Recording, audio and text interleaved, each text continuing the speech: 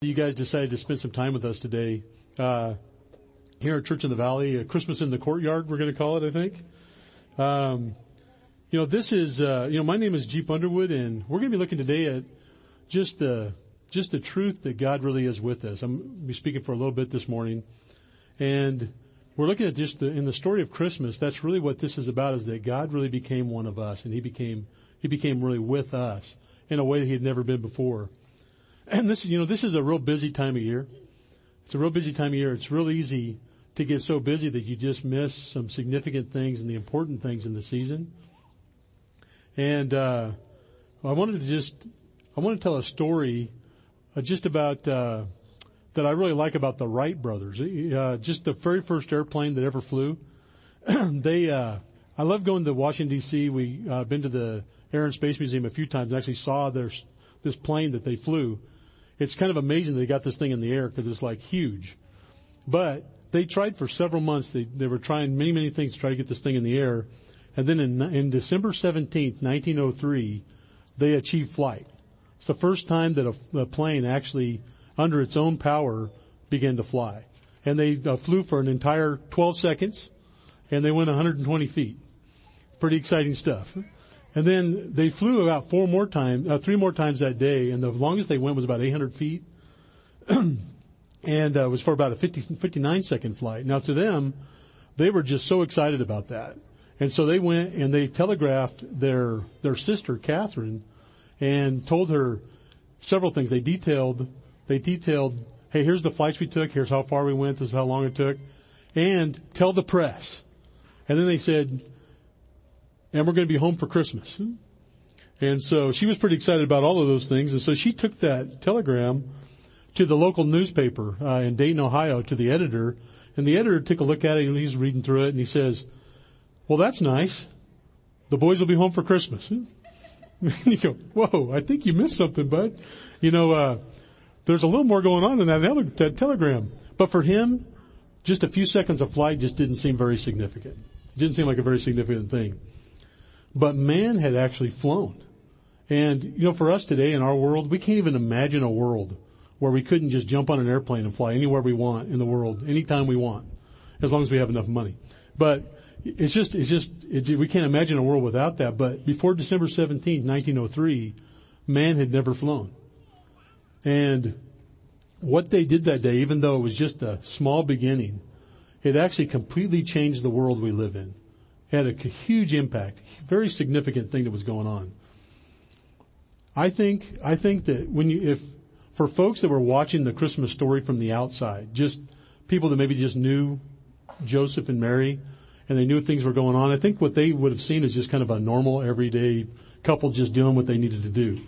What was going on at that time is the Roman emperor had decided everyone was going to be taxed, so there's this census, and so there's this couple, Joseph and Mary, that had to travel to Bethlehem so they could be counted, just because the government told them to. I don't know if any of you guys can relate to that, doing things that the government requires of you. So they're just ordinary people. They're going down, and they go to town. They get to Bethlehem, ordinary people, and they're just told, we don't have any place for you. And so they found a place for some shelter. And when Mary had her baby, when she had Jesus, she had to put him in a manger, which is just like a feeding trough for animals. So not the most sanitary environment. I know when we had our kids, we went and checked out the place, made sure it was nice, but with them, they were just ordinary people, and they just had to do what they needed to do. But through that story, through that time, God was actually doing something very significant and very extraordinary that He had been planning on for quite some time. In fact, about 700 years earlier, if you look back in the book of Isaiah, God had actually, He was talking with the king. There was a story of King Ahaz, the king of Judah, and King Ahaz had two kings that allied against him, and they were coming against him, and he was really fearful because he was going to be taken out by these two kings. And so God sent Isaiah, and He said, go tell Ahaz that it's okay, I'm going to take care of it, you don't need to worry. So Isaiah does that, and God says, okay, tell Ahaz to ask for a sign that I'm going to do this. And so Ahaz, he's a guy, he didn't really follow God much, and he just said no. He said, no, I'm not going to ask for a sign. And so God says, well, I'm going to give you a sign. And this is what he says in Isaiah chapter 7 verse 14. Isaiah said, "Therefore the Lord himself will give you a sign. Behold, a virgin will be with child and bear a son, and she will call his name Emmanuel." You know, this moment in time was something that God was really looking forward to. In fact, if you look in Matthew's account of how Jesus was born in chapter 1, he calls back to that prophecy and he says this. He says, "Now all this took place to fulfill what was spoken by the Lord through the prophet. Behold, the virgin will be with child and bear a son, and they will call his name Emmanuel," which translated means God with us. So this is something when God picked a sign, he picked something I think that was really on his heart. It was really on his mind. It was something he's looking forward to. It was something that was on his calendar. It's something that he had been planning since the beginning. And it was something that was going to fundamentally change the world. And it was God with us, that he was actually going to become one of us. And, you know, it was God with us. It wasn't God near us. It wasn't God around us. It wasn't God in the same county as us. But really, it's God with us in our ordinary lives. He was going to meet us right where we're at, just like he did them in the Christmas story. Now, it's hard to see the significance of a birth when it happens. It's just a baby, you know, you got to take care of the little baby. It's hard to see the significance of what someone's going to be. As an example, I'd like to go back to history again to the year 1809. And in 1809, what was happening in the world at that time was right in the middle of Napoleon trying to conquer Europe. And so that year of 1809, he was trying to conquer Austria. And he actually wound up doing that, but it was a big campaign that was going through Austria. But during that same time frame, there were several very significant births that were happening in that same year. There was Alfred Lord Tennyson, a poet, an English poet. There was Oliver Wendell Holmes, a poet and a physician from the United States. There was a man named Charles Darwin that was born in 1809. And there, in a log cabin in the state of Kentucky, there was a baby named Abraham Lincoln that was born, who had a little bit of an impact on the world.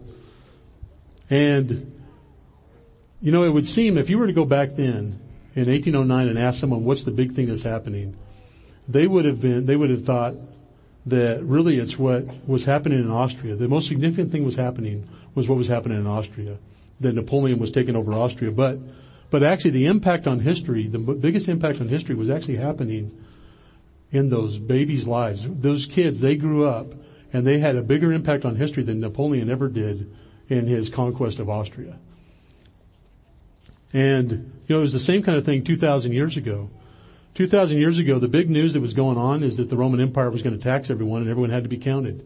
And so there's all this movement where that's all happening. That's what everyone's thinking about. But the biggest thing that was happening is there was a young girl, who had just given birth in Bethlehem and had laid that baby in a manger. And it was God with us. That God would actually become one of us, the most significant thing that was happening then. And that people would have direct access to God and be able to have this close relationship with him. That's really why Jesus came. I really like what the author Max Lucado says about that moment. He says this. He says the artist became a paint drop on his own canvas. The one who was never bound by time came to live in a world marked by time. He who could be anywhere at any time had voluntarily reduced himself to just 33 years and to just as far as his feet would take him. And the one who was never tired needed to get some sleep. And the one who was never hungry needed to find something to eat. And he really did become one of us. And why did he do that? Why did he do that? He wanted a real relationship with us. And for that, he had to become one of us. He had to become one of us because he had to pay the price for our sins, which he did on the cross. And then he also became one of us so that we could really understand that he understands us and that he really knows us. He knows what it's like to be us and that we really get a chance to really get to know him. And because he really understands us, Hebrews 4:16 says this, Therefore, let us draw near with confidence to the throne of grace, that we may receive mercy and find grace to help in time of need. God really wants to help each one of us. He really wants to enter our world. He wants to be with us, and He really wants to really help us right where we're at with the things we're really dealing with. But it's tempting to think, but I'm just an ordinary person. I'm just an ordinary person. What's really interesting about everyone in the story of Christmas is that every one of the folks in the story of Christmas are just ordinary people, common people just like you and me. And the one thing we learned, that one of the truths of Christmas is that God really loves to come to ordinary people and make a difference in their lives. And so right now in our world, if you were to go pull up the news, if you were to take a look at the news that's on TV right now, some of the big things that are going on right now is that the federal government just shut down. And that may be a good thing or a bad thing depending on your perspective. But the federal government shut down. We don't know when they're going to put it back online. The Secretary of Defense has resigned. Those are things that they seem like really, really big things. And they are significant things. But the most significant thing for us this week is that God is with us. And I would like, as I wrap up this morning, in your life today, what would be the headlines? In your life today, what are the headlines going on with you? You know, maybe you're dealing with an unexpected hardship.